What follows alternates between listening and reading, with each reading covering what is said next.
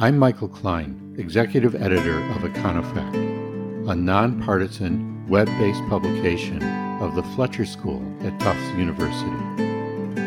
At Econofact, we bring key facts and incisive analysis to the national debate on economic and social policies, publishing work from leading economists across the country. You can learn more about us and see our work at www.econofact.org.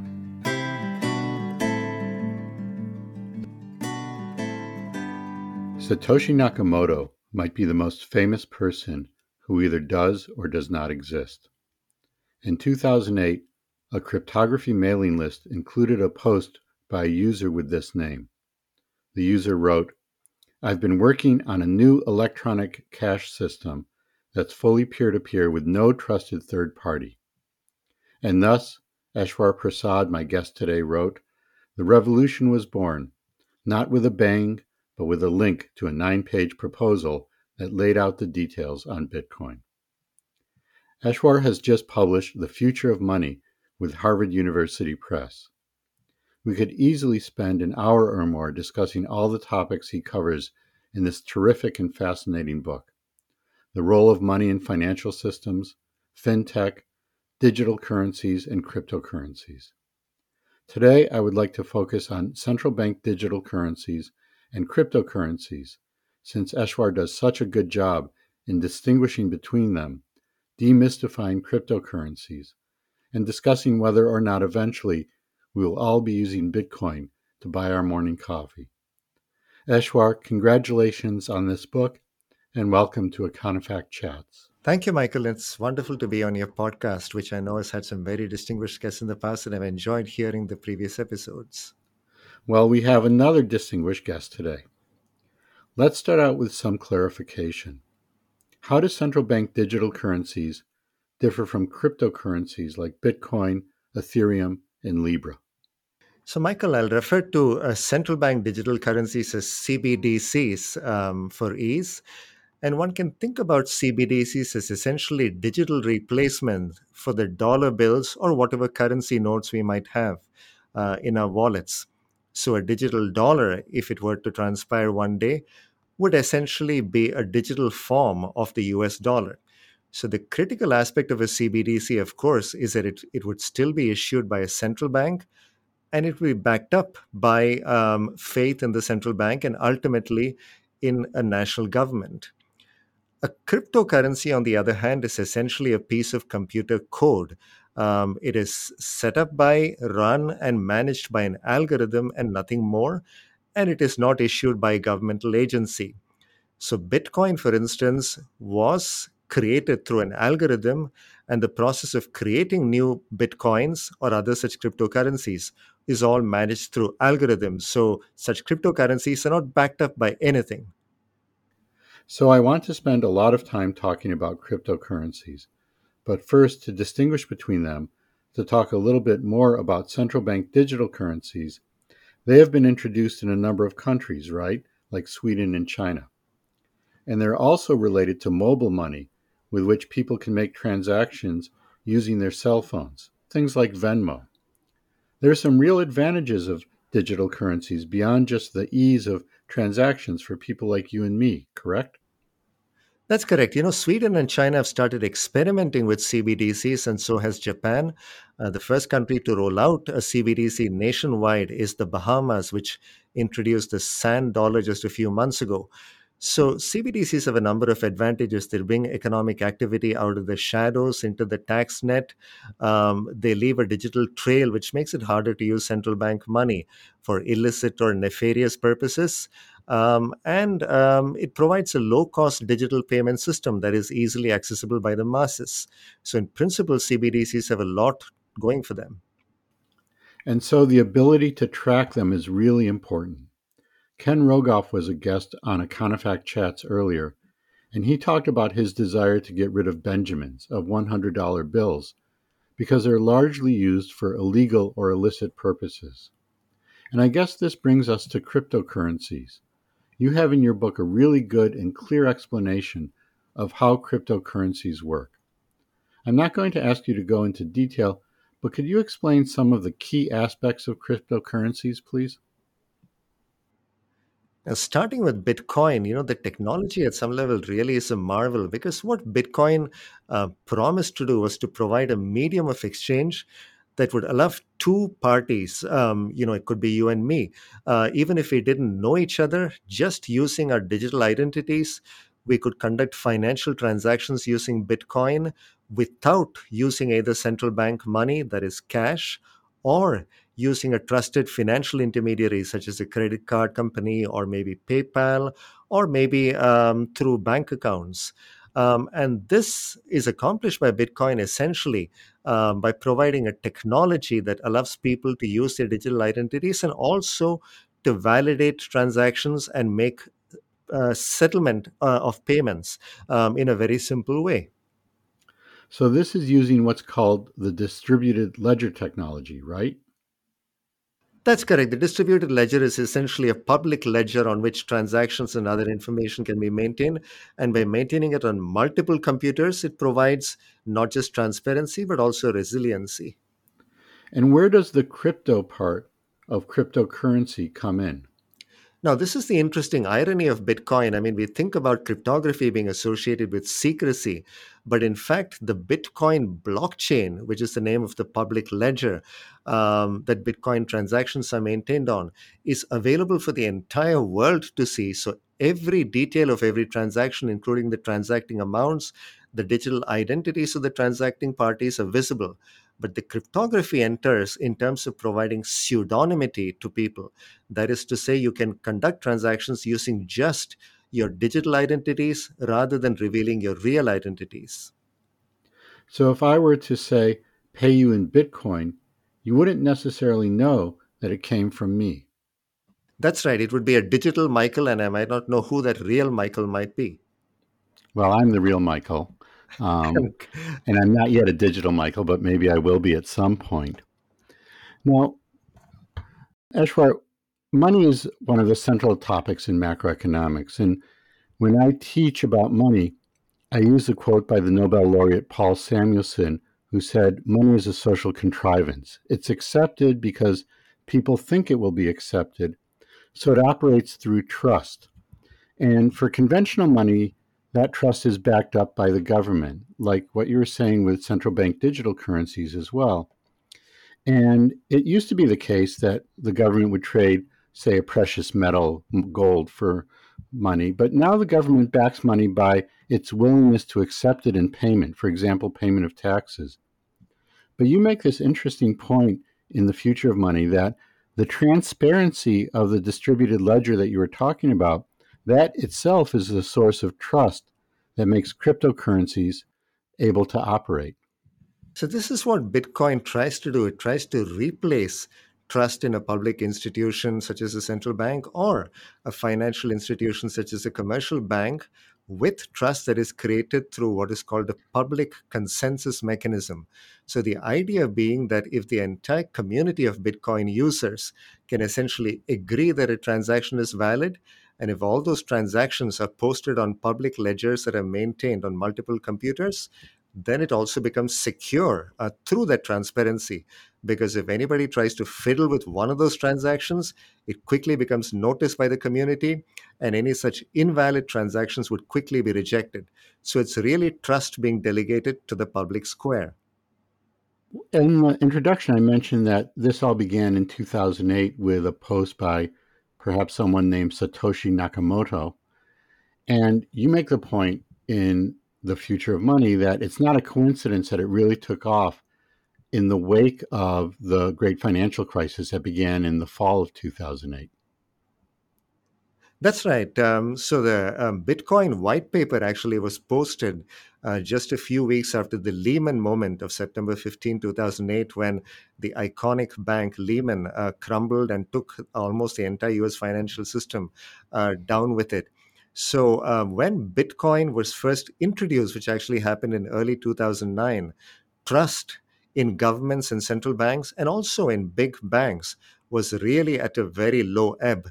So it was a very ripe time for one of these cryptocurrencies to emerge, which said that you could conduct transactions without relying on these institutions that many people had lost trust in. Now, when you conduct transactions, another point I make in the classroom is that money is a medium of exchange and also a store of value. So I guess if cryptocurrencies were in fact the future of money, they would need to fill these two roles. And in your book, you write that along these dimensions, the experience with Bitcoin, Ethereum, and Libra have been crummy, which is an adjective you use because you're describing whether or not they'd be good for purchasing croissants when you were in Paris. That's right, Michael. Bitcoin was set up as a medium of exchange. Whoever Satoshi Nakamoto was did not indicate in the white paper that he imagined it being a financial asset. Now, Bitcoin has very volatile value. So one day you might be able to use Bitcoin to buy a bunch of croissants, and maybe on another day just half a baguette. So it's not a great medium of exchange. It's also very expensive and somewhat cumbersome to use. Transactions using Bitcoin are slow to be validated. But the irony is that although it's failed in its initial purpose, it has now become largely a speculative asset. So people hold on to Bitcoin because they think it's going to only increase in value. And that very faith of investors seems to be holding up its value. So it seems to be a rather shaky foundation of its value, given that it has no intrinsic use, but at least so far the party has continued. Well, it has increased in value quite a bit, and then it decreased in value quite a bit, then it increased in value quite a bit. So it's just been incredibly volatile, as you say. And even though it's not a very good medium of exchange, it does seem to be an important medium of exchange that is used for transactions for illegal or illicit transactions on what's called the dark web, like the so called Silk Road website. So I referred before to how Ken Rogoff said that maybe we should get rid of $100 bills because they're mainly used for drug trade and other illegal activities. Does this mean we should also take a similar stance towards cryptocurrencies? In its early days, this seemed to be the primary purpose of Bitcoin because anonymity was its real allure. The fact that you could conduct transactions without anybody knowing who you actually were. But over time, it's become clear that if you conduct a lot of transactions using Bitcoin or use Bitcoin to buy real goods or services, ultimately your identity can be tracked. So the anonymity is not the big draw of Bitcoin anymore, and criminals have moved on to other types of cryptocurrencies. Some of them still use Bitcoin, but they have to run it through very sophisticated systems in order to truly conceal their identities. New cryptocurrencies are emerging that are promising much greater degrees of anonymity, but they're not very great to use still. So Bitcoin is no longer used that much for illicit activities. Like I said, it's really become mostly a speculative asset at this stage. But this brings us to the point of the regulation of not just Bitcoin, but other cryptocurrencies as well. So we see a lot of regulation in financial markets because there can be these externalities, these spillover effects, these what are called systemic effects of financial failure. What's going on with the regulation of Bitcoin, or what's proposed to be going on with the regulation of Bitcoin and other kinds of cryptocurrencies? And do you think these are good ideas or bad ideas? Are they easy to implement, or will they be hard to implement, and so on? At one level, Michael, one might say if investors go into an asset like Bitcoin, which they know has no fundamental intrinsic value, and essentially want to take a large bet, who's to stop them from doing so, so long as they do it with their eyes wide open? But I think regulators have some real concerns about market manipulation relate to a lot of cryptocurrencies and the use of cryptocurrencies to manipulate other parts of the financial system. There are new cryptocurrencies coming up called stable coins. Facebook, for instance, proposes to issue its own stable coin, which essentially would be backed up by stores of US dollars. But there too, there are concerns about whether these would end up operating like unregulated money market mutual funds, which, as we know, created a lot of problems during the financial crisis. There are also concerns about whether cryptocurrencies such as Bitcoin or Facebook's DM might be used for illicit cross-border transactions. So I think there is a variety of issues that regulators are having to contend with. Right now, there is no clear evidence that these effects might spill over more broadly into the financial system. But I think, given how rapidly this market has expanded, it's good that regulators are trying to act proactively. And there's some other funny features of these currencies as well. For example, Bitcoin has said that they're only going to mine 21 million Bitcoin. Is that correct? That is set in the algorithm that there is a hard cap of 21 million bitcoins, and Bitcoin adherents seem to believe that that is the main value proposition of Bitcoin, that it is scarce, unlike fiat money printed by central banks, which can of course be printed in essentially unlimited quantities. But again, scarcity by itself, as you and I know, Michael, can hardly be a durable source of value. Well, there's a question of whether or not they actually keep to it, right, when they get to that point. And if they do keep to it, then there's going to be this scarcity of Bitcoin and the price would just go wild and it would be a real problem with that. Now, it turns out it is hard coded into the algorithm, but everything can be changed if the entire Bitcoin community agrees to make changes to some of those parameters. But of course, people who hold Bitcoin might not be eager to have more Bitcoin created because that could reduce the value of their existing holdings. So you're right, Michael. The price of Bitcoin, a few years from now could be either zero or it could be some fantastic amount. So maybe it's not such a bad idea to get a couple of bitcoins right now, just in case the price goes to the moon, because who knows. All right, so you listeners, you've heard that. We have advice from a very esteemed economist here. This also, Eshwar, brings us to the issue of the mining of Bitcoins, which is kind of a very technical and unusual and interesting thing. But as it turns out, it also has these very adverse mental aspects. Can you discuss the mining of Bitcoin a little bit, please? So the mining of Bitcoin is this very abstruse concept through which Bitcoin transactions actually get validated. So essentially, in order to get the privilege of validating a block of transactions using Bitcoin, people who have computing power have to go out and solve a complicated numerical puzzle that is generated automatically by the algorithm. And the only way to solve these puzzles, it turns out, is not through analytical power, but by brute computing power. So you need huge masses of computing power, which means you need energy to run the computers, you need energy to cool the computers. And right now, a lot of this mining is done by very specialized mining rigs, which wear out very quickly because they run at full capacity all the time. So Bitcoin really is an environmental disaster because it involves a huge amount of energy consumption, a lot of computer detritus, all of which winds up in landfills. And there are some estimates that Bitcoin may account for as much as 1% of world electricity consumption right now. That's incredible to think that so much energy is being used for this. And the incentive, as you said, is if you solve the problem, which is requiring lots of computer power, then you get some Bitcoin, right? That's correct. So that's the way Bitcoin is set up. As you and I know, Michael, if you want people to devote resources to anything, you need to provide an incentive. And that's a clever part of Bitcoin. The incentive that miners have to validate transactions is that they get rewarded with Bitcoin.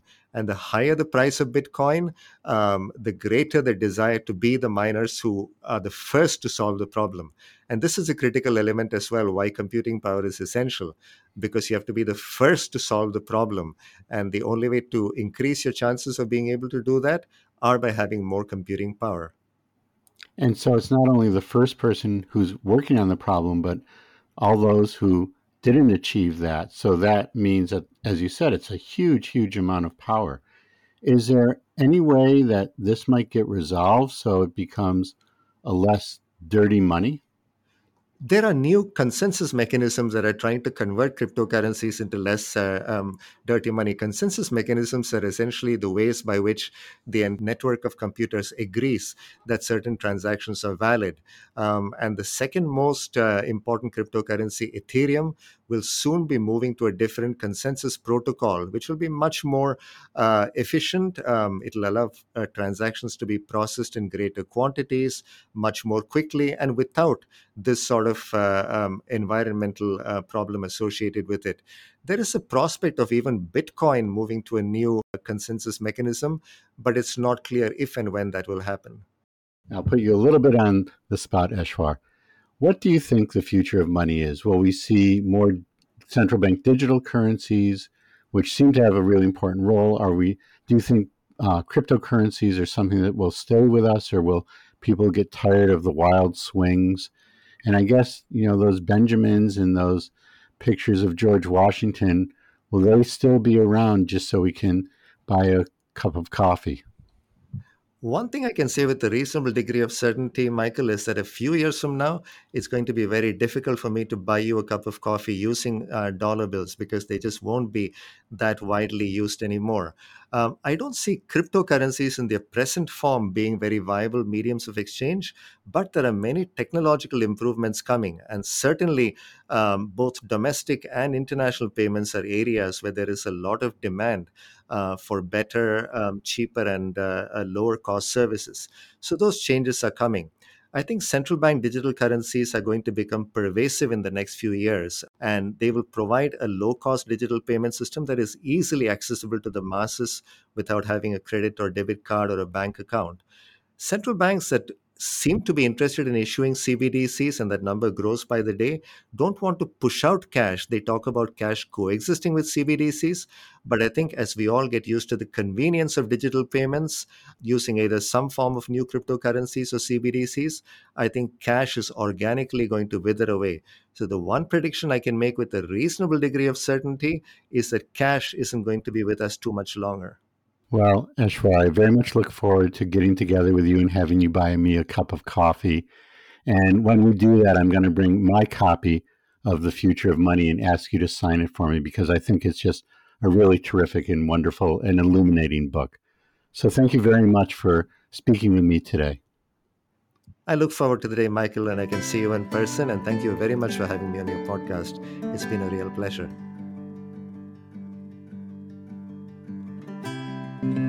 This has been Econofact Chats. To learn more about Econofact and to see the work on our site, you can log into www.econofact.org. You can subscribe on our site to our newsletter that will let you know when we publish new memos and new podcast episodes. Please feel free to share this podcast and our memos with friends, colleagues, and on social media. Econofact is a publication of the Fletcher School at Tufts University. Thanks for listening.